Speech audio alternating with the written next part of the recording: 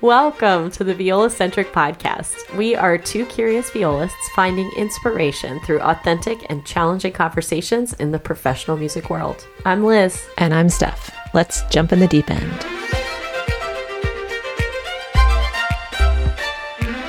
You know, you're representing all of Double Reeds right now. Don't put the pressure on. Oh my God. No, you're amazing. So to all of our listeners, you're hearing a new voice, and we're lucky enough to be joined by Alicia Maloney, who is an oboe player and a freelancer, just like us. And we thought, who better to join us and kind of either dispel these myths that we're all learning about on Mozart in the Jungle, or, you know, just give us the real scoop about what actually it takes to be a freelance oboe player. That's right. For those of you who've been listening for the series so far, we have had many burning questions that we can't wait to have answered. Oh my gosh, so many. There's so many questions. I'm so delighted to be the voice of reason for the Double Reed community. Thank you for choosing me. I love it so much. So when this first came out in like 2014, I think. Did you watch it back then? And tell me about, because we had a conversation about how oboe players are kind of into this series. I don't know, ironically or how. Okay, well, I don't want to speak for everyone, but I will say for myself, it is a bit of an ironic fascination with the show. I did watch it when it came out in 2014. I think it was on my bucket list to do, but it really kind of hit me that I needed to make it a priority because I was getting text messages from friends from high school, basically, who don't know anything about oboe playing other than the fact that I play the oboe. So a lot of real world people, I guess, were texting me, "Is this really your life?" So I felt like it was my service, my duty to watch and to see. Yes. Yeah. So how did those conversations go after you watched? I think I might have told a number of non-musician people that, yes, this actually is, in fact, how my life is. And then suddenly everyone was a lot more interested in my life. But no, there were certain people that obviously who were asking more specific questions that I was happy to discuss, my life and how it actually matches up to this very insanely exaggerated TV show. Exaggerated, really? No, I'm kidding. Well, we have put together a list of just these really amazing burning questions that they've been sitting with us. We're just like can't go on until we know the answers. Okay. Some of them are probably pretty straightforward to answer, yes or no. Feel free to expand on any as you see fit, and we'll see how this goes. Sounds good. Hit me. Okay, so first question, pretty straightforward question, actually. Do you think that Lola Kirk, who's the actress who plays Haley, is a real oboist, or was she faking? She was faking. Her embouchure alone is really what gave it away for me. She does a decent job putting the instrument together, and the fingers aren't that difficult, but the embouchure. Perfect. Yeah. That is we were wondering if the faking was good. It was better than some of the violin faking, I will say. Yes. A lot better. Yes. To be continued. Most of the violin faking. Yes. That is really, really great. Objectively, is the oboe an easy instrument to fake versus the violin? Yes, I think so. I mean, the violin is awkward. Like, no one should really have to hold an instrument like that. At least the oboe is, directly in front of you, and the fingers kind of go in a normal way. Yeah. It's very true, and we wouldn't know the embouchure issues, actually, so as long as her mouth is around and in that sense, it wasn't, like, super obvious, but an oboist would pick up on it. Yeah. Okay, good. I'm glad we cleared They this obviously up. didn't have an oboist consultant. They should have hired show. me. I was waiting. They I was should've. waiting for the call. Just I know. spend the money. Okay, so at one point, our protagonist Haley says she's been practicing her oboe for 5 hours a day, 7 days a week since she was 8 years old. So number one, is that a thing? Like, how many hours a day is it safe to play the oboe? Yeah, we've heard boy. all sorts of things about like the pressure in your brain. Yeah, like back pressure, Yeah. aneurysms, I etc. certainly hope it wasn't 5 hours straight, because that would be like completely insane. I mean, you need a break. You need to be able to breathe normally. I personally think that is wildly exaggerated. For one, most of us don't start when they're 8. That's not, I mean, some people will start that early. That's probably one of the earliest I've heard of. But most of us start a little bit later after they've played another instrument. And as far as 5 hours a day for 7 days a week, I've never heard of that. That just sounds like totally extreme. I mean, as a professional, I'll play 5 hours a day because I have rehearsals. Right. But solid practice 5 hours a day, and then rehearsals on top of that no. Okay, that tracks. Yeah. That tracks. Yeah, that was kind of what we suspected. Okay, so this goes into something that we were talking about. I'll give you a little context. We had a discussion on one of the episodes about the tinkering that happens as double reed players go. What? Never heard of it. So we have this mental image of all of you with these like elaborate workshops, and you're tinkering whittling away at your reeds. Yep. Mm-hmm. Okay, what are your feelings on making reeds? Is this an enjoyable practice for you? Yes, I love it. No, some sarcasm there. It's a bit of a love-hate relationship, and it sometimes varies by day. I don't think I necessarily love it for the most part. It's just like a chore that you have to do. But the thing I do love about it, I guess, is that when you kind of get into a rhythm with it, it really becomes like a huge part of your voice on the instrument.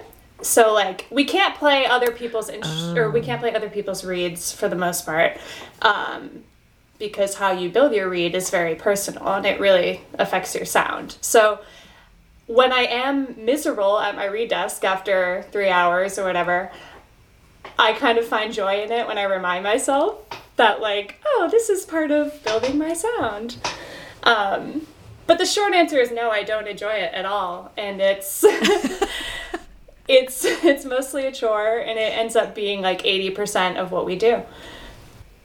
Yeah, that's the crazy thing is, talk about 5 hours a day of practice. Forget it. It's like 5 hours a day of reed making. And that that would have been the better answer to your question. 5 hours a day of practice doesn't seem feasible to me because you're really spending a large chunk of your time making reeds. Yes. Wow. Yeah, that makes so much sense. But yeah, that's a lot. Thank goodness I don't have to like whittle anything to play my instrument. I know. But the development of sound, that's a very cool perspective, I think, and it makes a lot of sense. Everybody's mouth is slightly different, and you have different sounds you want to create, and the instrument responds differently, and that is a cool endeavor. It's just like probably the act of, I don't know, it's like a crazy thing. That's why podcasts exist. Yes. Exactly. No, really, though. To keep people company while they're making reeds. Podcasts are perfect for oboe players. Amazing. Okay, so is reed making, does it take up so much time that you've had to miss out on parties or like social activities because you haven't made your reeds? Maybe I'm a really bad role model because I prioritize parties. I was just gonna say, you're gonna say the right answer. Yeah, no, I don't often, I wouldn't say like, oh, I missed out on all these parties because of reed making. I certainly have to structure my week around making sure I make my reeds, but I mean, there hasn't really been a scenario where I'm sitting at my reed desk devastated that I'm missing the ranger down the street. You know? Oh, good. Okay, here's a doozy. We've got a good one for you. You have experience playing in a pit Yes. for a show, as we know. Have you ever? This is really important because I think that there are musicians in other instrument groups that would like to know this, just for their reference in the future. Have you ever been seated so close to the cellists in the pit that you can keep the music for one of them, and if they're running late, you can like place it out on the stand and set it out, and even turn pages if they need it? It's insane that you're asking me this question because I have a story that actually kind of connects to this. Stop! And, yeah. Oh no! Steph, there's gold. a chance Okay. that you might have been in this performance because I know we used to play in the pit together a lot. But during a Nutcracker performance, I was called in last minute to basically sight read the Nutcracker on English horn, and the English horn player sits. Oh, that is actually kind of close to the cellos. Oh my gosh. And in this particular pit, it was so tight that like the cellist, I mean, their arm is basically in the way of my instrument while I'm playing. But it's funny you mentioned the turning pages because what actually happened was in the middle of performance when I was playing, I don't want to say it was a solo, but an exposed part where the cellists, I can't even remember if they were playing or not, but a draft went through the pit causing my page to turn. And I was in the middle of playing, and this cellist who I had never really spoken to, in fact, some people had called him quite grumpy, I think he was playing, and he stopped playing to turn, and he turned my page, and he held it for the entirety of the page while I played. Oh my god. He saved the day. Maybe it also might have been like he didn't want to play, so it was like, oh, now I can hold the page. But I can take a break real quick. But he held it. This is far more important. He held it down for me for like a solid minute. So it's so funny that you asked that question. That's amazing. Yeah. That is a great unexpected answer to that question, because it was the answer we were all expecting was of course not. No, you know, this is the camaraderie that exists in a pit, right? Totally. They'll step in and help each other out when you need it. Yeah. I love it so much. Yes. Okay, so there's an episode. Here's the next one. Yeah. There's an episode where they're doing a fundraiser, and they all go to this really fancy house, and there's this child prodigy flute player who couldn't have been more than like 10 years old.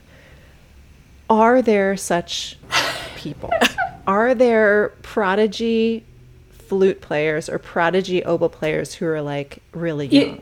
Okay, so I feel like if you asked me this question like 10 or 15 years ago, I would have been like, no, there's no way, because we all start later. I feel like most of my friends in the U.S., we played a different instrument before we started on oboe. But now that like YouTube is really big, it's super accessible. Like you can see these recordings of really, really young kids who can play all around the instrument. So I think yes. I think there are. Wow. Yeah. So lung capacity isn't something that is an issue even if they're young. I mean, that's what I was told when I was younger and why we start later. But like I've definitely seen videos of 10-year-olds playing concerti on the oboe. So wow. I don't know what they're eating over on that side of the world, but it's different. Just more evolved than we are. Yeah.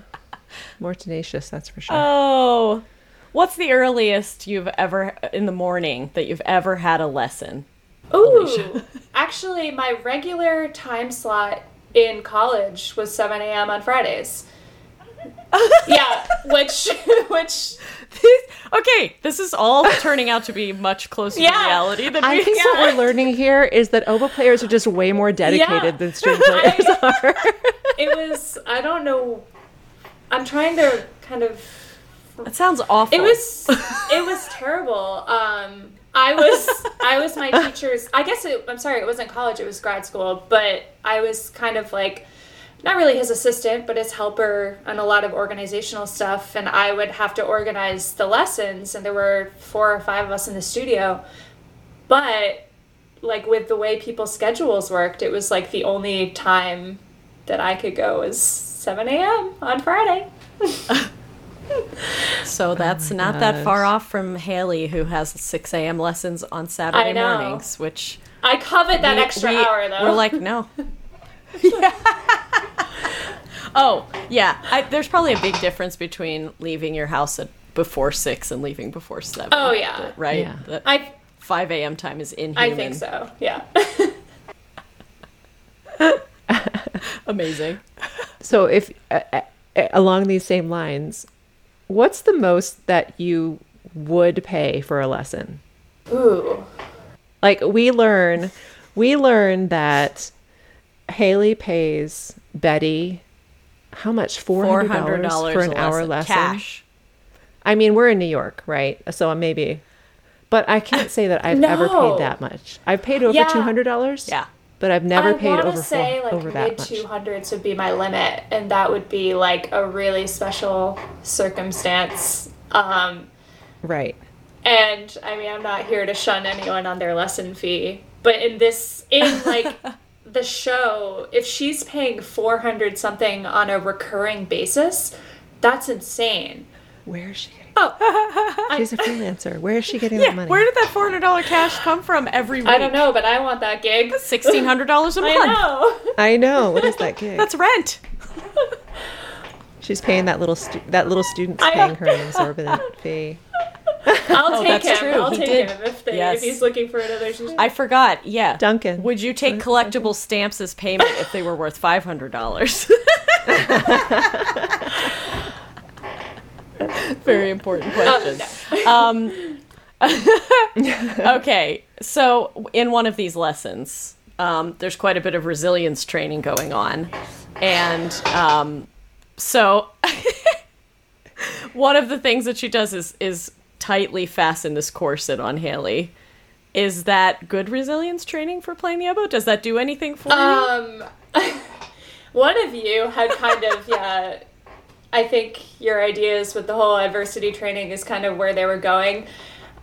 It basically, wearing a corset makes it so that you can't breathe deeply in your abdomen. It kind of forces the breath up high in your chest, which is not how we breathe as oboe players. Which is what you don't want, right? It's not at all what you want. I wonder, I love how I'm defending her right now. I wonder if she's doing that to mimic like an audition circumstance or a performance circumstance where your nerves get to you and you kind of have that shallow breath. But yeah, I mean, I think there are other ways to mimic a performance situation and avoid the corset. To accomplish that. Yeah, maybe 10 years later, the corset is cruel and unusual. Yeah. I don't know.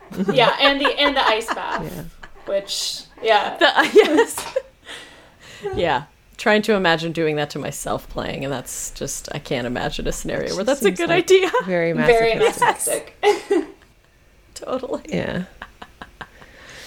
Okay, so what are the cheesiest pickup lines that you've heard that are directly related to your playing the oboe?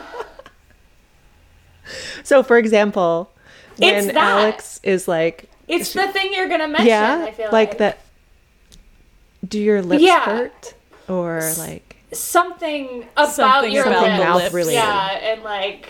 I mean, this is gross, but, like, if you can do that with a reed, then, like, what can you... You know, like, that type of comment. Like, I don't know word for word, but I've, like, definitely had something of that sort said to me. A quick follow-up to that question, then. Did it work? No! Okay, I have to say, the key to my heart has never been through the oboe, so attention all people, eliminate any of your oboe pickup lines from your repertoire. No oboe pickup lines. Not good. You heard it here. Yeah. That resonates. I feel like same with me. I don't think complimenting the way how fast my fingers go on the viola is a way to get to me. Yeah. Oh, hilarious. Okay. All right. Pop quiz time, Alicia. Assuming that you haven't rewatched everything and this is fresh in your mind. How many oboe parts are in Mahler 8? 4 or 5. I want to. Is it 5? It is 5. Yes. How we know this because Haley has played. She was right. She was 5th chair. And of course, her and Lizzie lose their minds about being 5th chair. Right. She's going to be 5th chair. It's like the most exciting thing in the world. So, have you ever completely lost your mind at the thought of being 5th chair? Well, actually, 5th chair is a highly coveted position when you're a freelancer, if you're just looking for quick money, because you usually only play on one movement. So, like, yes. 5th chair is kind of, I have played a 5th chair position, and most of the section is usually angry at you. Because they're like, oh, you only have to come in because you get to leave for 1/5 of these rehearsals. Hilarious. So go 5th chair.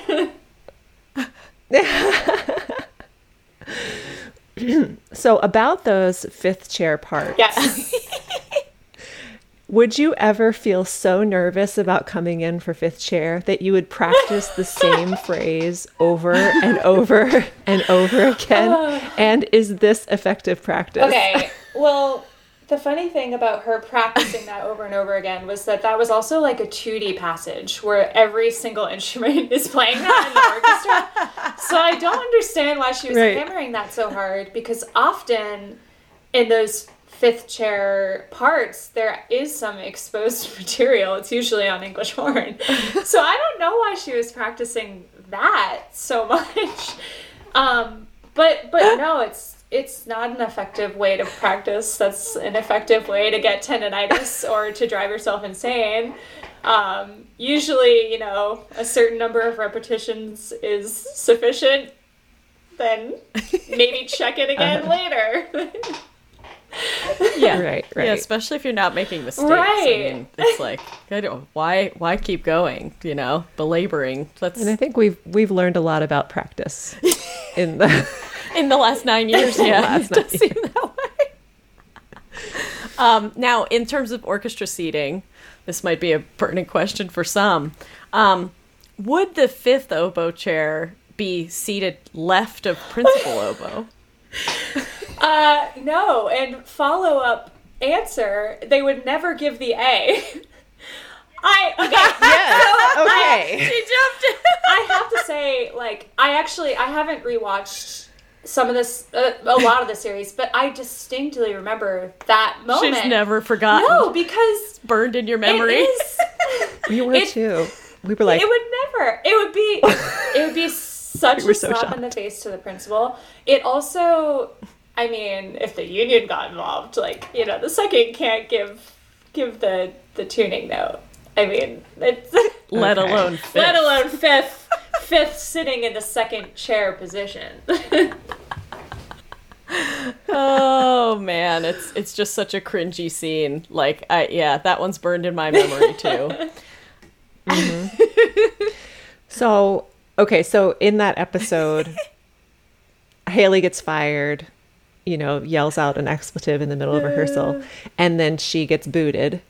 And then as a backup, they pick the Berlioz Hungarian March. Just print out 82 copies right away. So how many oboe parts does that have? And is that something that all oboe players know? I have absolutely no idea. Is that actually... Okay, it was just so funny. That's such a good question. I don't know. I've never played it. And in the reason we had that question in the episode was because Betty looked at her and was like, "This doesn't have a 5th oboe," and she's like, "I know."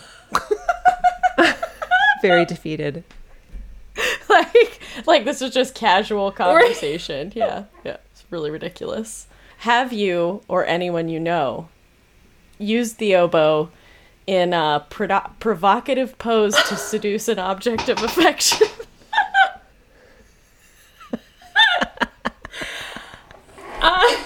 This is an iconic scene. Oh my god, recent episode. Oh my god, yeah, okay.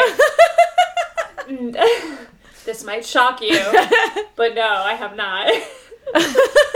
And that's true. We did establish earlier that's not it's not like a sexy. I try to keep that's them not a separate. Sexy association. Yeah, and I can't think of anyone who has.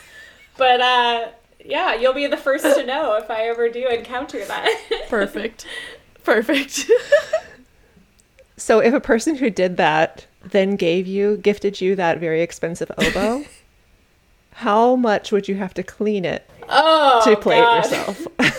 I would absolutely be handing that off to a professional. I don't think anything I could do would sanitize it enough. There's no amount of swabbing that will make it okay. No. That's going nowhere near me. Oh, amazing. Okay, some more really burning questions. Have you ever performed an impromptu street concert with an interpretive dancer and the oboe at the same time? No, but that's on my bucket list, and I wouldn't rule it out. Like, I feel like I've been in exotic places with my oboe, and if it just came to me one day and felt like I could make it work and someone wanted to dance there, I would do it. Yeah. Love it. Oh, that's great. And have you ever referred to your oboe as your axe? No. I feel like I've heard... Horn? Your horn? My horn? Yeah. I referred to it as my horn. Yeah. Okay. Yeah, that was the debate we had going. We're like, axes feel like string instruments. Yeah. Never an axe. I've definitely called it a horn, but not normally. Yeah. Mm-hmm. And lastly, just for all of us to know, do you have a name for your oboe? I do. Pierre. Oh, he's French. I love that name. He's French. Pierre, He's the French French. oboe. Love that. Amazing. Oh my gosh, I love that so much. That's amazing. Thank you for humoring us with all of these burning questions, Alicia. This is going to be so great for our listeners. I hope I clarified. Now we finally have yes. definitive answers. Got to learn some things today. And you were surprised by some of the stuff too. So, namely not that separated from reality in some cases that we thought it was. They did good. They did okay. Yeah. All encompassing. Located in a historic mansion in Tacoma Park, Maryland, you might get the impression that the team at Potter Violins are as formal as the breathtaking building that they work in. But when you go inside, instead you'll find the most relatable, skilled, and friendly staff. Yes, the people at Potter's are what really make it a special place. I love visiting because I know that whoever I work with is not going to make me feel like I'm crazy or just being picky. They're kind of like your favorite bartender. They're great listeners who give you what you need without judgment. Yes, their technicians are not only super talented, creative, and resourceful, they take the time to collaborate with you so that the process of getting your instrument at its best really feels like a partnership. So if you're in the area, definitely stop by and introduce yourself to Chris, Rob, Kimberly, Derek, Jim, Melissa, and the whole team, or visit potterviolins.com to find what you need online. It's so fitting then that their shop is in this beautiful old house because the staff at Potter's really makes it feel like home.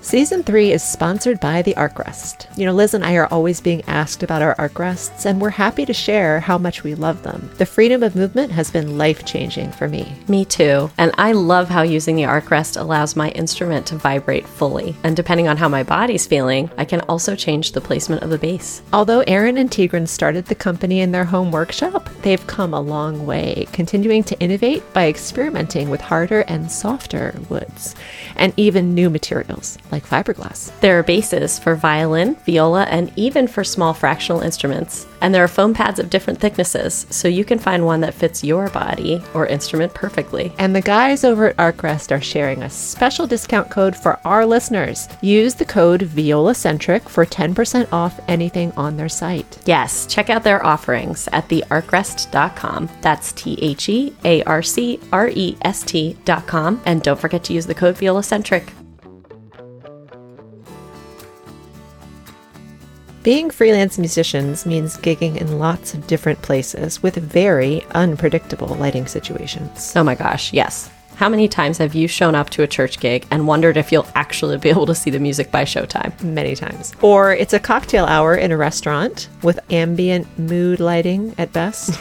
We've all been there and have used those alien-looking bendy lights that only light up the top of the page, so that by the bottom of the music, you're sometimes just guessing, or maybe we'll call it being creative. We didn't know it at the time, but the Aria lights could have saved us lots of eye strain and unplanned improvisation. Yes, and with a rechargeable battery that lasts 8 hours, you'll never have to carry backup AA's in your case. You'll just charge it up at home and take the Aria light to your gig. The battery will even hold a charge for years between uses, not that you would go that long. Thank you so much to Aria Lights for their support this season. Please check them out at arialights.com.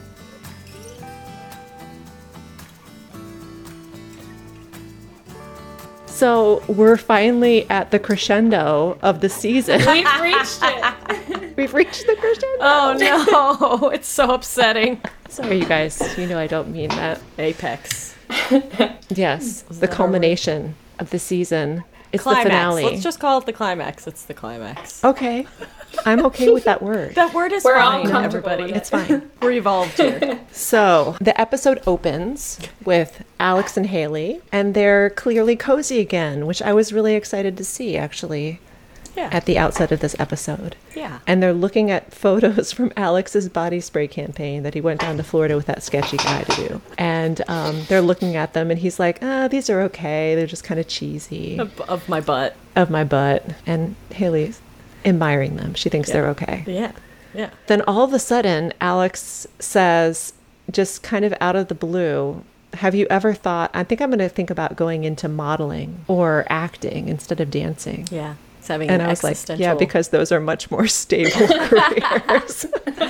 He's having kind of an existential moment, it seems like. I think he does mention the beat up of his body, and I think that's something dancers do face. And they have such a quick expiration date, you know? It's like the shortest, saddest career is being a dancer. Oh, I have a quick question for you, Alicia. So do oboe players, do you get to a certain age when it just becomes less, like your body just doesn't support playing the oboe anymore? You know, I don't think I'm anywhere near reaching that age, so I'm not sure. Oh, no, I'm not saying you personally. I'm saying one. I would assume, I guess what I mean is I don't actually know the age that happens, but I feel like at some point in your life, breathing becomes harder, and breathing is fundamental to oboe playing. So I feel like I see a lot of people retiring in their 70s. So Yeah. Okay. So yeah, not not young. It's not like, Not young. obviously not. And I don't think it's one size dancer. fits all. I think it's just depends when the breathing starts to go. Yeah. Yeah. Back into the episode. So Alex is having these existential thoughts. Yep. It's hard on his body. It's hard on Dancer's body. And he starts to spread his toxic thoughts to Haley. Yeah, I was going to say. I was kind of this upset is about this. It's like one thing to go through your existential dilemma. It's another to be like, I mean, what about you? He gets very judgmental. You know, yeah, just like, what, are you gonna go for this forever? And I mean, I understand where he's coming from. Like, I like that he says maybe it's okay if we don't want to do these things we say we want to do when we're 5 years old. Like, that makes a lot of sense, but just like, it's your thing, you know? Like, Yes. leave it. He's clearly with you. projecting it onto her. Yeah. He wants, misery loves company. I'm having these doubts. You should be having these doubts too. And it sucks. Yeah. And she nopes right out of there, which I think is good for her. Yeah. She's like, okay, you can deal with this on your own. Bye. Yeah. And then we go to the... Then we're right in rehearsal. And this is such a meaty part of the episode. Okay. So Rodrigo has convinced Anna Maria to play the Sibelius, which I'm sure she can play the crap out of, but we all know that she's not really Her heart is not in this type of music making anymore. And he's kind of coerced her to be there. So she's there. And she's playing the Sibelius at first, somehow. It's beautiful. It doesn't look beautiful, but it sounds beautiful.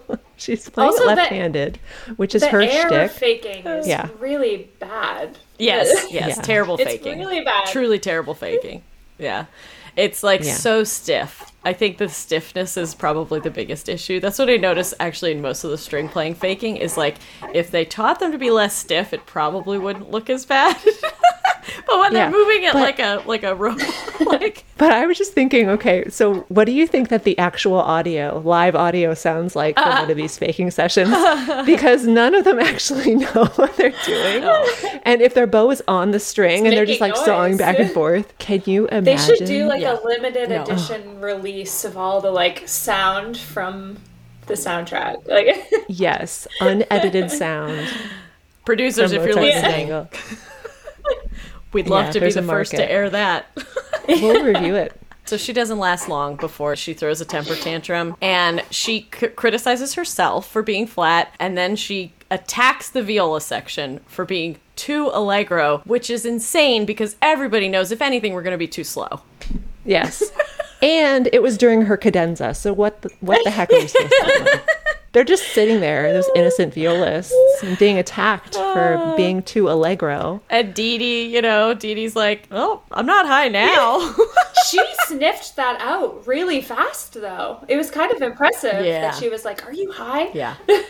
Yeah. She's nothing if not hyper aware. She's like too sensitive to everything around her. She's very sensitive. Could you imagine working with a soloist like that? Well, okay. So I've had this question often, sitting in orchestra, watching a conductor and a soloist kind of like be at odds about something. And I'm like, is a solo performance for the soloist to express their intent, or is it for a conductor to execute their vision about the piece? I mean, ideally it's a collaboration, right? But who do you defer to? And I've seen so many soloists just get walked all over by a conductor. Yeah. And I'm just like, this is their, interpretation. Yeah. Shouldn't they get a little bit more say in this? So yes. I was curious about this moment. What do you think, Alicia? Team soloist. For sure. Same. And I mean, that's who the audience is paying to hear. They don't need the conductor's interpretation. Yeah. Right. I often feel this, and very palpably depending on the conductor. I really notice this a lot. In some situations, it's very clear that the conductor is skilled at following what a soloist wants to do, and then getting the orchestra to really like supplement that sound in a beautiful way. And then you get to the part where it's just symphonic pieces being played and it's not as strong, because that requires a different skill set from the conductor, and vice versa. I've been in situations where it's the symphony itself is like so rewarding to play and everybody feels so creatively inspired because the conductor has that skill, and then they get to accompanying the soloist and they really struggle with that, so it's interesting because I would assume then the best of the best are able to vacillate between those two hats that they're wearing, because I totally agree. I think the soloist is in charge. I had this one experience with a group that I will not name, but Joshua Bell was the soloist, and we were just playing Vivaldi Four Seasons, so very straightforward music, but he was clearly not okay with the way the conductor was trying to relay whatever he was doing with us. And he ultimately just said, can I just conduct it myself? That's what he wanted all along. That's what I was going to say. Yeah. Josh Bell, he just wants to conduct it all along. And I mean, with Vivaldi, he doesn't think anybody can do it. Why not? As good as him. Why not with Vivaldi? Like, I mean, you don't need a conductor for Vivaldi, so it worked really well, actually. As soon as he was the one up there, everybody was like in line. It's just like really interesting how that stuff works. But a soloist they should feel strong about their opinions, right? Like, I mean, like to your point, if they just let an orchestra conductor kind of walk all over them, then they're not going to get the same kind of satisfaction out of the performance as they would if they were just able to like freely express themselves. Maybe he's just tired of that. He's like, I've been doing this long enough. I'm in charge. So, I don't know. Then she's like insulting the orchestra. It's like extra, She calls them mediocre and... And Bob comes to the rescue. For once. I was like, okay, break time. Rodrigo's begging Union Bob. for Sort of, yeah. I felt like Rodrigo was like fishing for the help, and he's been please, he's been on like please let the it be whole break time. season about like on top of the breaks, and he almost hesitated this time. I was like, this is your one chance, your one chance to be the hero. But I mean, he did do it. So Haley and Betty have this little offstage conversation where Haley asks a question you should never, ever ask, especially after like one lesson with your super hard to read teacher. She says she wants to know if she has potential and if she can actually make a career of this. And Betty is way less than gentle with her. Yeah. And it was brutal. And then she ended it. I wrote this in my notes because it was so bizarre. She delivers this like horrible truth, which is her personal policy, and then says, "Now pardon me, I've gots to tinkle," and walks off. It was like a mic drop moment. I've gots to tinkle. Ruthless. Yeah, I'm wondering this. Like, I don't know if I've ever had the balls to ask any teacher, do you think that I've got what it takes to do this? Have you? Okay. No, I can't remember if I had some pretty honest conversations with my grad school teacher, but, one of the things is she was like, can I get into this orchestra? And Betty's like, no, you can't get into the big leagues. Like, you won't get into the big leagues or whatever. And I thought about that and I was like, yeah, like in terms of the audition process and everything that's entailed, is it better to be like realistic about those things? Was it delivered terribly? Yes, but that's Betty. Like, she's been rude to her. Every interaction they've ever had, she's been horribly rude to her. So this tracks. And then I don't know. I just feel though like I have this one anecdote, and it was not myself, but somebody else was playing a freelance job and was sitting with someone who's kind of a like warrior freelancer for decades and decades, and was fishing for positive feedback about the way they were sitting in the section, and was asking for feedback. And this person was like not very generous with them, and it cut them down. And it was like, well, I mean, there's two sides to this coin. It's good to get feedback, but if you don't want to hear the feedback, that's another story. Yeah. So we like to think that we can do everything we want to do, though. So maybe it's interesting because I have mixed feelings about how that storyline kind of wraps up by the end of the season. Yeah. Which we'll get to. Yeah. So the orchestra is kind of left stage. Rodrigo is comforting Anna Maria, and she's having these feelings about she doesn't do this type of performing anymore. And so I think it's a struggle with authenticity. She's like, this isn't who I am anymore. And he's asking her to do this thing because he's changed. Yep. So anyway, it was a poignant little moment. And then I wrote, I think she needs to get laid. She's got that chastity belt. It's ruining everything. That's why she's so tense and like high strung. Yeah. Come on. I was wondering how Rodrigo became the stable one in this episode because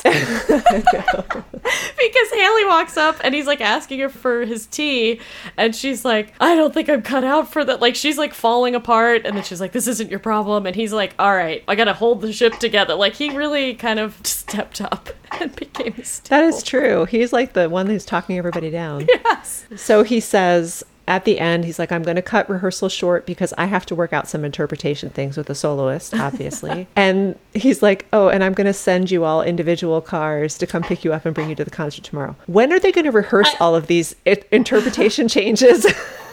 They're just going to show up at the concert and it's going to magically come together. I don't know. Well, it turns out they don't even need to rehearse because of what happens anyways. So what happens later? It would have been wasted time. Really. It was meant to be. P.S. I realized, this is crazy, the person who was sitting Principal Viola, I just gigged with her like a month or so ago. Oh, really? Yes! Shout out to a violist named Nora, who I met, literally that's so a month funny. ago. How funny. And I'm like, I recognize that. Oh my gosh. Okay, she's a real instrumentalist. So the next scene, we're back at Haley and Lizzie's apartment, and Lizzie has sold some stuff, and she wants to blow the town. She wants to take Haley to traveling to spend all this money. And she bought Haley a sweet suitcase, and she's like, let's go. And I love this. I think Lizzie is the best friend. I love her very much. I stand Lizzie the whole way through this whole season. She's my favorite character. She also says, you have a dream, you have a life, you have an oboe. And I thought that should become like the universal slogan of like middle school band directors who are like trying to recruit oboe players. Like if someone said, perfect. You have That's a the dream, ad campaign. You have a life, Yes. you have an oboe. It's beautiful. And then we see the next scene, we see that Thomas is back. He's made it. So, yeah, he runs into Rodrigo, who's biking happily through the street, and Rodrigo is thrilled to see him, and Thomas is weird. Yeah. Yeah, he's clearly not gotten himself quite right again. Yeah. And then we see Haley back in her apartment starting to practice, and then she decides that she is not going to practice, so she takes her oboe apart. It's just a very quick little scene that kind of reinforces her disillusionment with her current career path. Have you been there, Alicia? Oh, I've been there. I think everyone's been there at some point. Yep. Yeah, you take your instrument Not ready. and then you're like, not today. Yep. So everyone is arriving back at the concert hall for the performance in their private cars, which I'm like, how many cars did he have to hire? Like So many 100 individual cars. So many cars. And we find out that the orchestra is starting to become like more in favor of what Rodrigo is doing, his vision and everything. They're kind of taking him in as one of their own. Yeah. Yeah. You know, it's interesting. I was just thinking about this, like the idea that they all arrive in their cars. You think about like, you know, other performing artists and how they're elevated to this level among their fans. That's like, I'm the one who arrives in the car. Like, I'm the performer. I'm the artist. I'm valued. And I think that was what he was getting at when he was saying, if they're all arriving in private cars, you should all be arriving in private cars. And maybe that's getting to the musicians. Like, they're starting to think, okay, yeah, like what I do is really valuable, and That's a good point. I like that perspective. I mean, it's massively wasteful,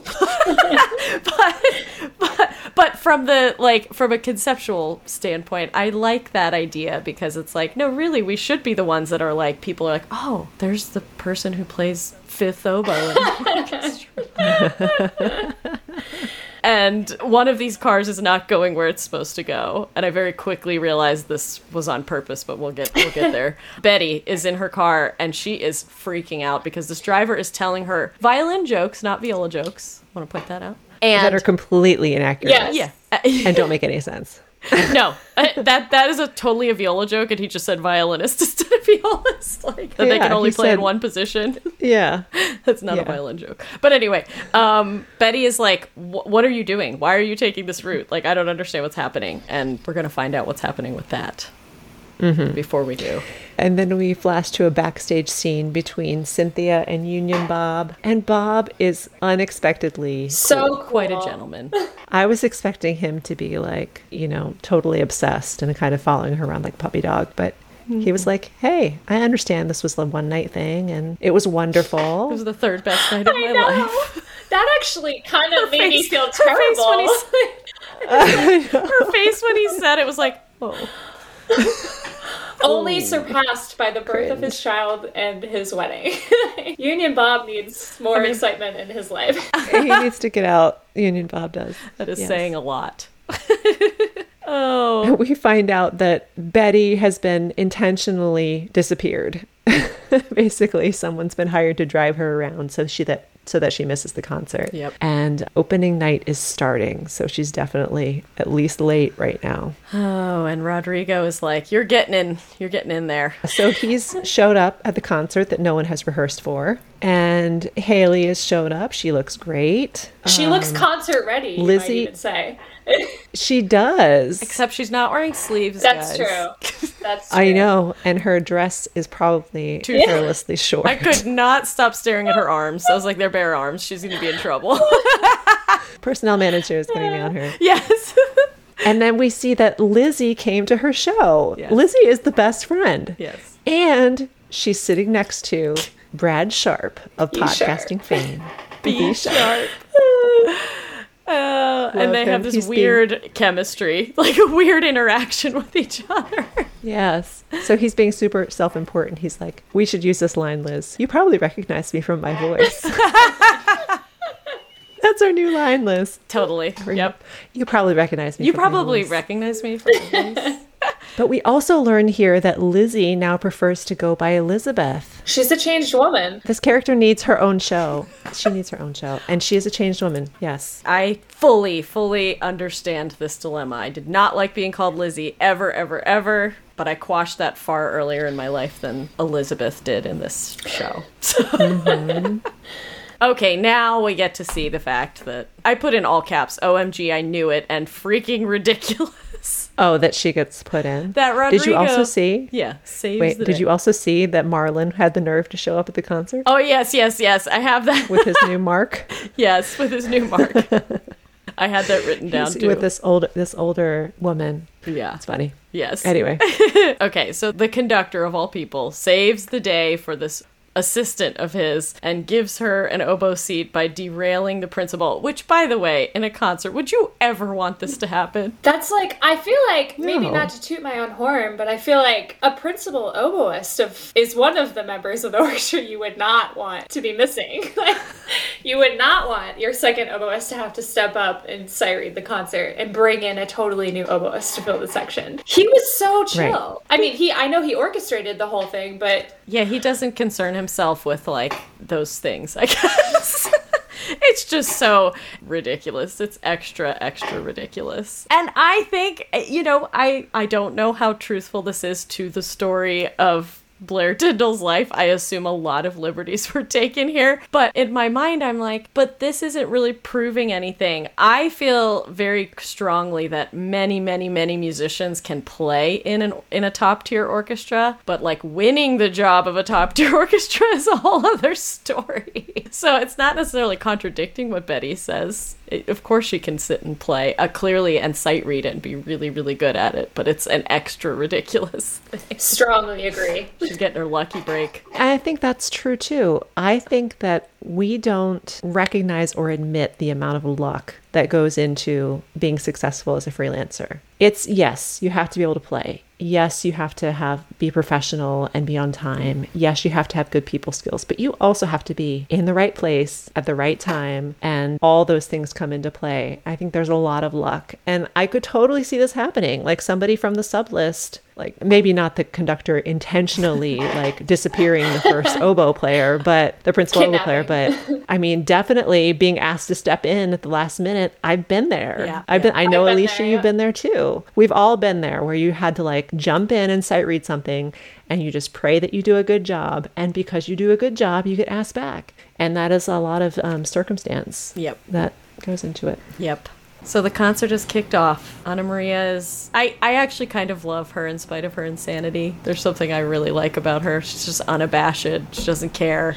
She knows who she is. She knows who she is. And you get this moment of tenderness before she goes on stage that it's like she loves him and she's trying to do this for him. As unsuccessful as it's going to be. I think we all kind of knew. I was holding my breath for sure. I was hoping. I was really hoping.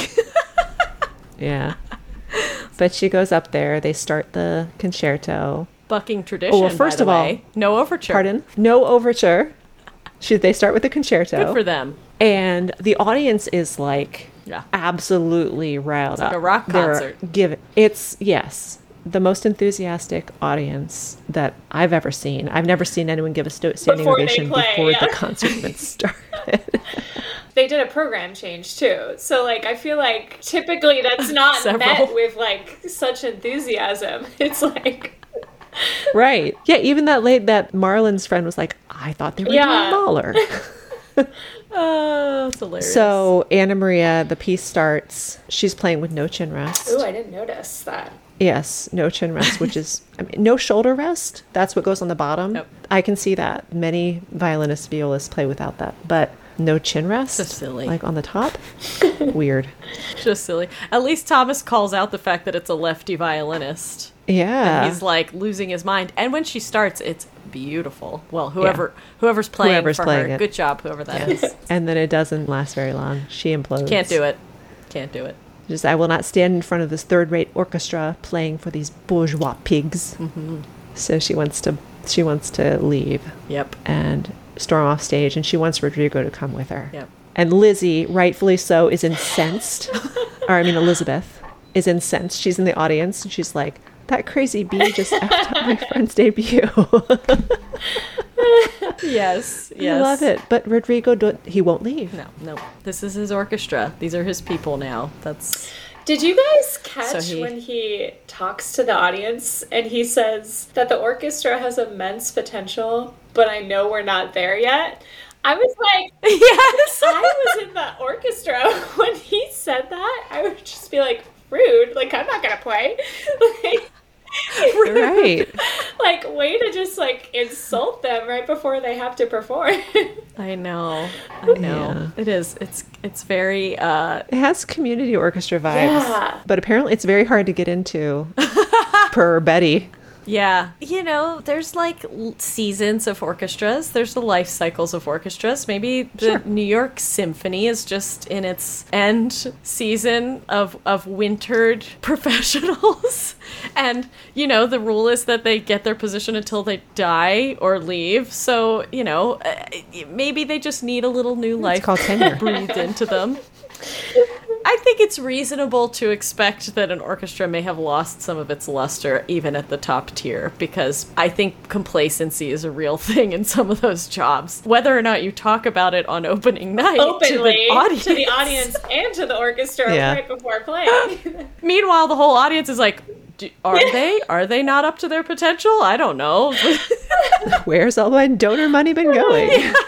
But they're ready to patch it up, though. They have a plan B. And Warren, the concertmaster, is like, oh, yeah, I totally have Sibelius in my back pocket, memorized to play for everyone right now at this very moment. Yep. Rodrigo grabs an instrument and is going to join the section. And Thomas gets asked up on stage to conduct, which is like the most logical. If he's truly a conductor, he should be able to do that, right? Yeah, how many times? But apparently he hasn't done it since 1989 in Rio de Janeiro. 89? That was how he was familiar with the piece. That was his little remark. Yeah. I was like, excuse me? This is played at least once a year. Sibelius violin. Yeah, Sibelius violin concerto is pretty standard rep. Yeah. Certainly he would have done it at Thomas's age and experience level. He would have done it more than just once. Within 25 30 years ago. Yeah, exactly. Yeah. Oh, yeah, but he needs to get rid of the cobwebs in his head, so he forces Gloria to slap him really hard. And he's like, all right, I'm ready to go. Get me in the game. Okay. I'm sober enough now. It's all so much of this had like sporting event vibes, which I'm certain is for an audience of non-musicians. Like, how can they relate to what we're going through? If not, to shape it like a sporting event. Yeah. Oh. Yeah, it was put me in coach vibes. And this is where the little solo of the viola comes in with the complementing the concerto. Yes. So Warren is playing the solo, and he's doing a bang-up job. Yeah, it's just although whipping it out. He cannot fake either. His is worse. He can't fake violin either. His is worse. Yeah. It's bad. Yeah, it's stiff. Yeah, it's almost worse. Yes, absolutely. But the performance is a success. Yes. And they're popping bottles after the show. And who is this fella who's like, I once did PR for Insane Clown Posse, these people That was the marketing guy we met at the very beginning. Oh. Yes. Okay. I didn't recognize him. Yeah, but they're clearly feeling their post-concert high. Everybody is. Yeah. Rodrigo and Haley especially. Yes. So this was like the most awkward kiss ever. And no one reacts. No one around them reacts. They also didn't react. It was like instant makeout. So weird. And then, no one saw that. It was extended. And there were a lot of people there. I wrote, was it an accident? Right. I mean, we've been waiting for this. I thought it was going to be a much more like romantic and intimate moment. Yeah. I do not feel their chemistry at all. No. I sense zero chemistry. It's weird. It feels so contrived. Yeah. Yeah. But did you see the way they were looking there's a clear at each power other in the orchestra concert? Yes, I know. They had eyes. Yes. It's just a crazy thing, though, like all around, to be kissing like that at the party afterwards, and then just turn around and like resume talking to someone else. I'm ashamed to admit this, but I did rewind it and watch it twice because I was trying to figure out. Okay, no, so this could be a debate, but he kisses her in like a peck way.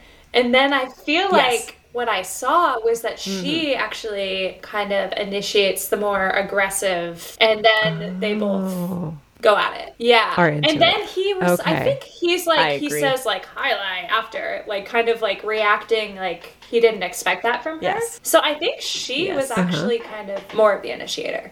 I agree. Yes, that is what I noticed too, was that it wasn't initially supposed to be a makeout kiss. And then she was like, oh, I'm going to go for it. She was just like feeling the high. Maybe she was super grateful because she got to play. This is what I do after every major opportunity I'm given. I mean, maybe it was like just a difference in cultures. Like he's European, right? Yeah. So he kisses everybody, probably on the lips. And she was like, oh. Yes, definitely will create some drama leading into season 2, that's for sure. Yes. So Thomas is back and he's talking with Cynthia. And apparently this pill popping habit that she has is a habit. And he knows about it. And she's been doing it for a while. And he wants her to stop taking the pills. So do we think that she will? No. I think it's going to get worse before it gets better. Yeah, for sure. I also don't really believe that he's stopped drinking, so we'll see how that goes. Yeah. I think he's still not quite right. I don't think he's figured his stuff out yet, so we'll see. Pending drama. Brad Sharp is smitten with Elizabeth. Yes. She introduces him as the one who's smitten with me. Yes. And I just love her confidence. Yep, and they're going to, I think Lizzie. It seems to me like they're going to go travel. They're going to do the trip. Oh, they'll go do the trip and Haley will stay. She'll use the suitcase. She asked if he'll put it in the suitcase, I think. But, yes. Yeah, they're going to travel. Maybe they're going to do some journeying together. She could be a guest on the podcast. Yes. A co-host, if you will. Yes, and then Betty arrives finally from her epic odyssey around the city, and she congratulates Haley. So clearly the temperature and health needs to be checked because she's actually congratulating Haley. She's like, you did okay. Yep, brutally honest. Yeah. Brutally honest and honest. That's what we expect from her. Yep. That's her brand. Yep. And then we see that Alex has showed up unexpectedly and he kisses Haley. More awkward kissing. Very awkward kissing. Yeah. So she's going to be torn, I think. She's got one man who believes in her and the other one who projects his insecurities on her. Who will she choose? And that's how we leave the season. Yeah, it's going to be a wild ride into season 2. Yeah. Alicia, thank you for being here. You know, for as many times as the cellist Cynthia is able to refer Haley for gigs, we will gladly refer you for all the gigs that people ask us for. Oh, you guys are amazing. Thank you. Whenever anyone asks me for an oboe player. Whenever I get asked, you're going to get called. Just route them to this podcast first. Then they know what they're getting into. No, but thank you for being such a good sport. This is a great way to wrap up our little side fun project of doing Mozart in the Jungle this year. Thanks for having me. Fun. It's great to have you. It's been a blast. Thank you so much for listening today, and thanks also to our season sponsors, Arkrest, Potter Violins, and Aria Lights. Another thanks to Alto Clef Gifts, where you can purchase Viola-centric shirts and mugs, and a variety of other fun items featuring our beloved Alto Clef. If you loved today's episode, consider writing us a 5-star review on Apple Podcasts. And if you want the chance to hang with us and have access to behind-the-scenes audio and video recordings, check out our new Patreon. Our episodes are edited and produced by Emily McMahon and Liz O'Hara-Starr. The Viola-centric theme music was written and produced by JP Wogeman and is performed by Steph and myself. Thanks again for listening. Let's talk soon.